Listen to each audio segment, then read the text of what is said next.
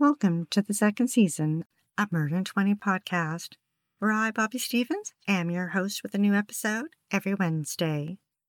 If you're a serious fan of true crime and love listening to podcasts, but don't want all that small talk, you've come to the right place. We get right to the facts. Murder in 20 episodes are concise and complete in 20 minutes. Less talk and more true crime. Be sure to like, share, and follow us to learn about upcoming episodes every Wednesday. Thanks for tuning in.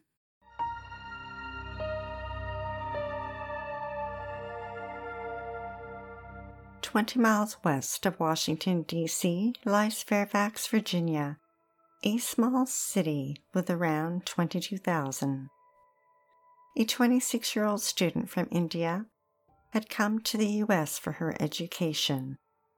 On a Saturday in September 2005, she spent the afternoon reading at a bookstore.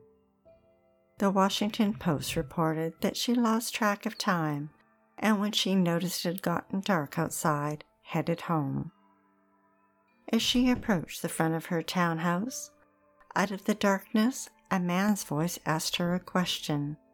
She sensed there was something off about him, so she quickly answered and continued walking, picking up the pace. She heard his footsteps behind her, and as she approached her walkway, he pounced. Jesse Matthews' powerful arms lifted her up off the ground like she was a baby. Her purse dropped to the sidewalk. She screamed and fought him. He dragged her to a grassy area behind the townhouse and slammed her head into the ground. He punched her in the face, then placed his hands around her neck and began to sexually assault her. She continued to fight him, kicking and punching. He told her, "I will kill you if you scream again. Let me do this and I'll let you go." She fell in and out of consciousness, and during a lucid moment, spotted a man walking by. She tried to yell out to him, but her voice betrayed her and only a small sound came out. Jesse was spooked, got up and ran, leaving his victim bloody and battered. Mark Castro, the man walking by, was heading to watch a boxing match at a friend's house when he spotted a dark figure. She looked nearly dead. He knocked on doors until he found someone and called police. The woman was transported to the hospital where a rape kit was conducted, including scrapings taken from under her fingernails. A police sketch described a black male, 6 feet tall with a medium build, a mustache and beard, between 25 and 35 years old. She survived the physical attack, but suffered from the trauma and returned to India. Jesse had gotten away with it, for now. Jesse grew up around Charlottesville and attended the University of Lynchburg from 2000 to 2002, where he played defense on the school's football team. While in university, he was accused twice in separate incidences of sexual assault against women. In both cases, the women declined to press charges. He dropped out of school and drove taxi for a while. In August 2012, he began working as a patient technician in the operating room at the university. 9 years later, 20-year-old Morgan Harrington was attending college at University Tech in Blacksburg, Virginia. She was 5'6" with a willowy frame, long blonde hair, and blue eyes. One of her passions was music. From Bob Marley to Black Sabbath, she plastered her bedroom walls with posters. Morgan was close with both her parents, her mother Jill, a nurse, and her father Dan, a psychiatrist. Her father told the news leader that his sock drawer was filled with cards Morgan had written him over the years for every holiday, his birthday, Valentine's, and Christmas. On Saturday, October 17, 2009, Morgan was excited to be attending a Metallica concert with her friends. She asked her mom for advice on what to wear. She tried on a t-shirt and tossed it aside, and settled on a black t-shirt given to her by a friend that had Pantera in tan letters written across the front. She paired it with a black t-shirt, black leggings, and tall black boots. The concert was at the John Paul Jones Arena on the grounds of Virginia University in Charlottesville. Court records reveal that Morgan handed her car and its keys over to a friend so that she could drink before the concert. When they arrived, her friend kept the keys. They presented their tickets at the door and headed to their seats. Morgan handed what cash she had to a friend to purchase some Metallica memorabilia. Then at 8:30 p.m., she left her seat and headed to the washroom. No one saw it happen, but she fell on the cement concourse and ended up with a small abrasion on her chin. And later it would be determined that she hit her head and sustained a fracture. Whether it was from the head injury or the alcohol, Morgan didn't end up in the washroom, but instead walked out a door that took her outside. She tried to get back in, but it was against policy and security turned her away. 18 minutes later, a concerned friend called Morgan to see where she was. She told her she couldn't get back into the concert and would get a ride. 10 minutes later, she was spotted at a university parking lot. Another 10 minutes went by, and she was seen at the Lanigan Track parking lot, where cab drivers sat waiting for their fares. Among those cab drivers was Jesse, driving his 2004 Mercury van. A group of 4 exited his van, and one of them noticed Morgan's Pantera t-shirt and commented on it. Another 10 minutes went by, and she was seen standing at the Copley Bridge with her thumb out hitchhiking. That night, just after midnight, when Morgan hadn't contacted her parents and hadn't arrived home, her dad started calling her friends, and realizing no one knew where his daughter was, he contacted police. The next morning, a lacrosse player from the university spotted a purse against the fence at Lanigan Track. Inside was Morgan's student ID, bank card, and her driver's license. Over the next 2 days, pieces of Morgan's cell phone were found. Its back cover had been removed and the battery was gone. Police treated her disappearance as a criminal investigation. They found no signs of a struggle where her purse and cell phone had been found. Over 100 tips had come in. Her parents gave police the t-shirt Morgan had tried on before the concert so that the tracking dogs had her scent. Her parents knew that Morgan hadn't run away. The Daily Press reported that they quickly believed their daughter had been abducted.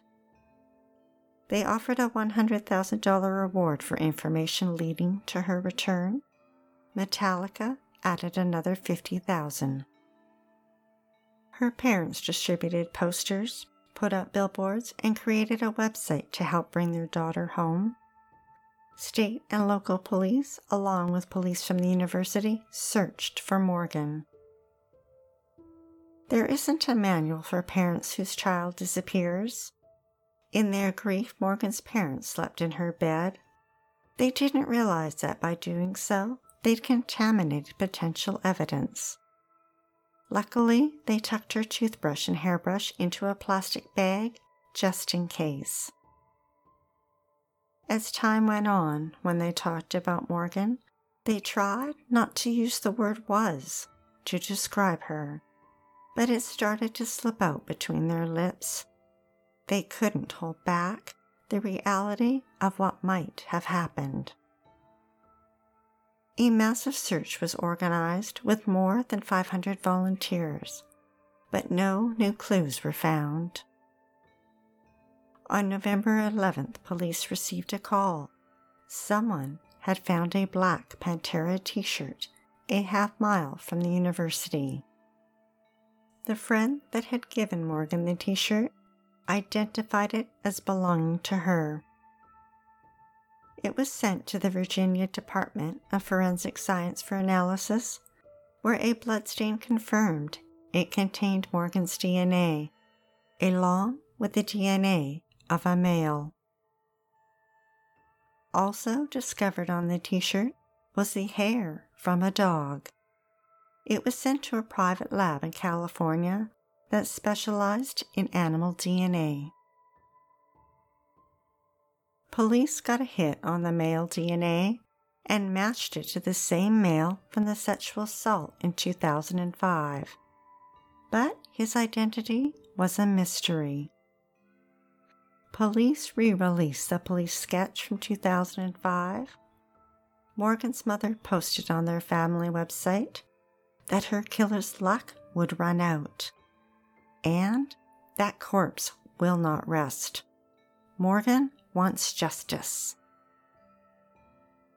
In January 2010, it had been just over 3 months since Morgan's disappearance, when farmer David Bass was on a tractor inspecting the fences on the 700 acres of his Anchorage farm when he spotted bones. The skeletal remains of Morgan had been found 10 miles from the concert. Her father said at a news conference that the remote location convinced him that it was someone local, and police agreed. Only a local who knew about the farm and the challenges of the terrain with streams and fencing would have been able to navigate it. Some of Morgan's clothing and jewelry were found, but not all. Her autopsy revealed the cause of death to be homicidal violence. Her bones had been shattered. She sustained a spiral fracture to her upper left arm, rib fractures, and a skull fracture. All occurred at or near the time of her death. But despite all the evidence and leads, Morgan's case went cold.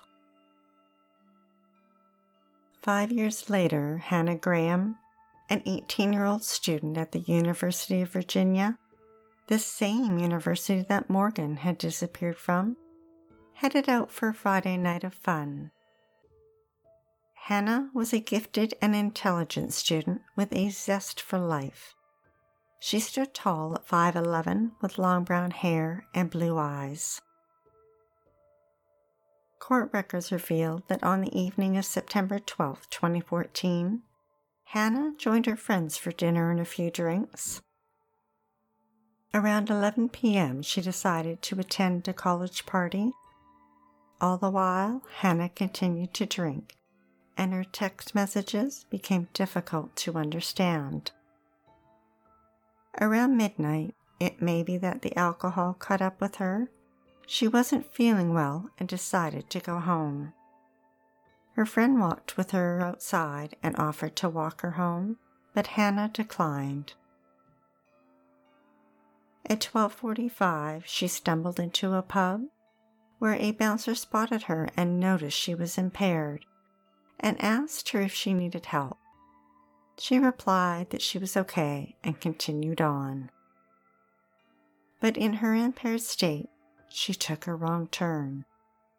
10 minutes later, she passed a gas station, then under a bridge towards the mall downtown. She zigzagged along the street, unable to walk in a straight line. That evening, Jesse was out partying at the bars. He visited a number of them, throwing back the alcohol and trying to pick up women. But his creepy approach and uninvited touching turned them off, and they rejected him. One woman he approached thought his eyes had a crazy look to them, and she left the bar to get away from him. Hannah texted a friend that she was lost, then minutes later sent another text saying she was by the mall. Her last text, sent at 1 a.m., stated that she got stuck downtown. A passerby noticed Hannah and considered that she might be in distress and followed her. But minutes later, Jesse appeared, passed Hannah, turned around, caught up to her, and put his arm around her. The passerby noticed the interaction and thought they knew each other and turned off. Jesse and Hannah entered a bar but left soon after.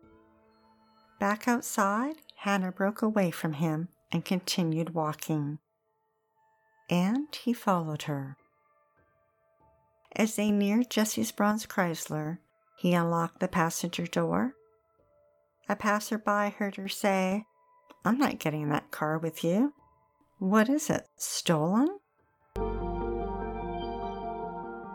It's not known exactly what happened, but Jesse's cell phone went incognito.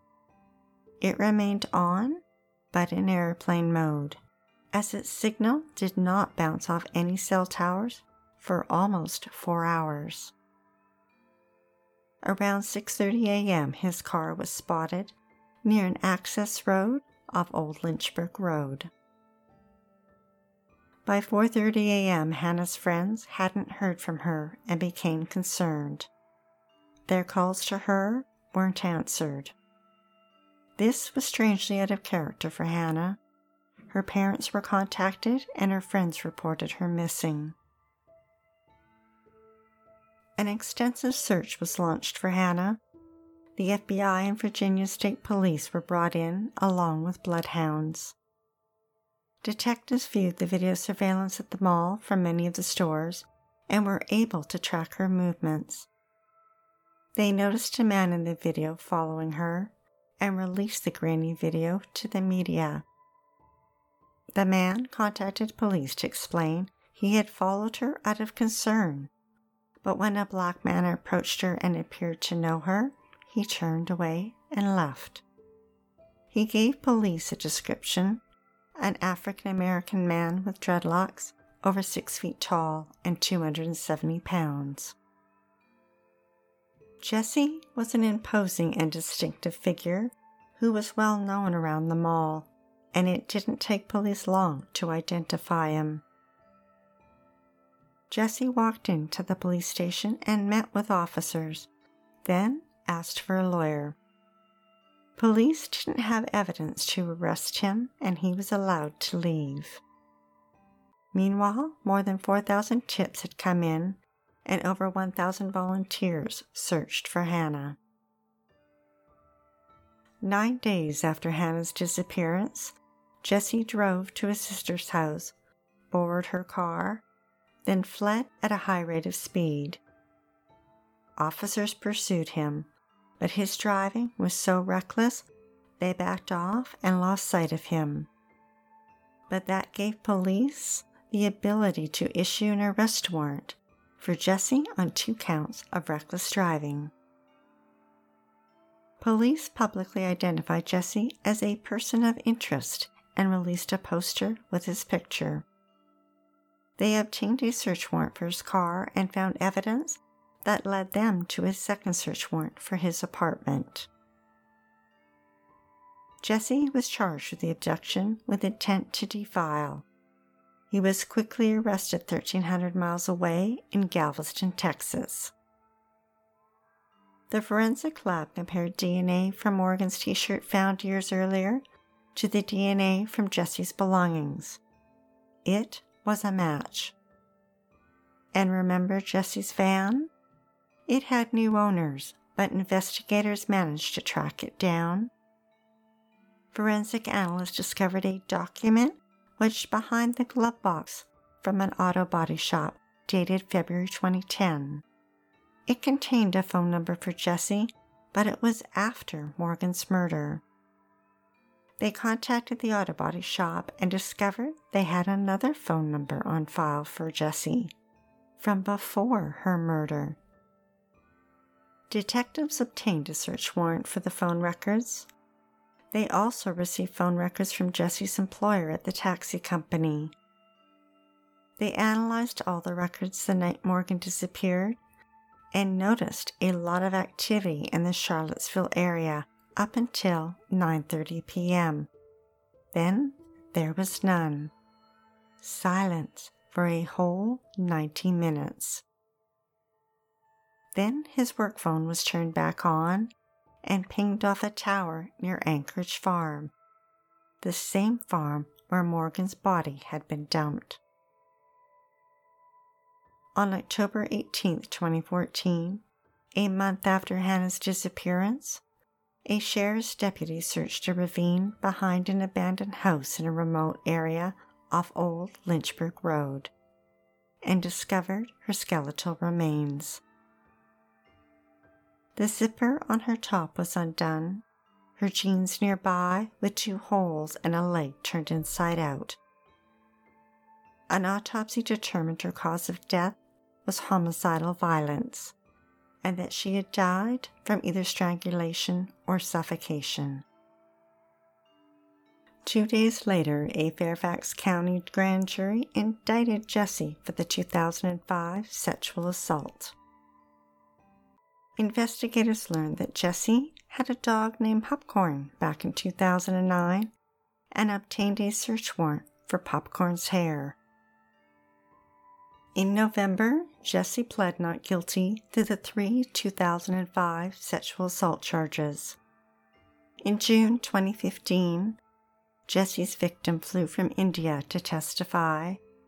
After 10 years, she wanted the chance to face her attacker. Perhaps that's what convinced Jessie to change his plea to guilty. He entered an Alford plea, which meant he did not admit to the criminal act, but acknowledged that the prosecution had enough evidence to win the case. He was sentenced to 3 life terms. And that dog hair from Popcorn? Forensic testing confirmed it was a match to the hair found on Morgan's t-shirt. Hannah's DNA was found on Jessie's car and on a pair of shorts in his apartment. Both Jessie and Hannah's DNA was found. In March 2016, Jessie pled guilty to 2 counts of first-degree murder and 2 counts of abduction with intent to defile for the murders of Morgan and Hannah. In exchange for his plea, he was spared the death penalty. He was sentenced to 4 life terms. Hannah's mother, Susan, told the court that her friends said that she would change the world, and she did, but at a terrible price. Morgan's parents, who were naturally a private couple, were drawn out of the shadow during their daughter's murder. A scholarship was established in her memory at Virginia Tech, and they created a website, HelpSaveTheGirlNextDoor.com, to raise awareness of the missing. Her mother took a trip to Zambia, where she spread some of Morgan's ashes.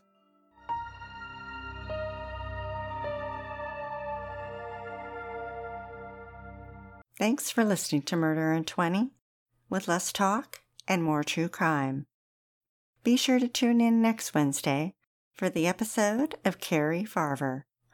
Her rival Liz was a woman obsessed, then scorned. She murdered Carrie, then impersonated her online for 4 years, torturing her family and friends with thousands of messages. Using digital forensics, detectives tracked down her killer. If you're dying to hear more, past episodes of Murder in 20 are available for free at murderin20.com and on all major podcast platforms. We love what we do and are dying to continue. If you enjoy listening to Murder in 20 every week, we'd be eternally grateful for your support by visiting Murder in 20 at Patreon, PayPal, or murderin20.com. We'd like to acknowledge Purple Planet for use of their music, sound effects from Vaseline Studios and Quick Sounds, and our many editorial sources who are listed on our website. Be sure to like, share, and follow us to learn about upcoming episodes every Wednesday. Stay safe, sleep with the lights on, And don't play with strangers.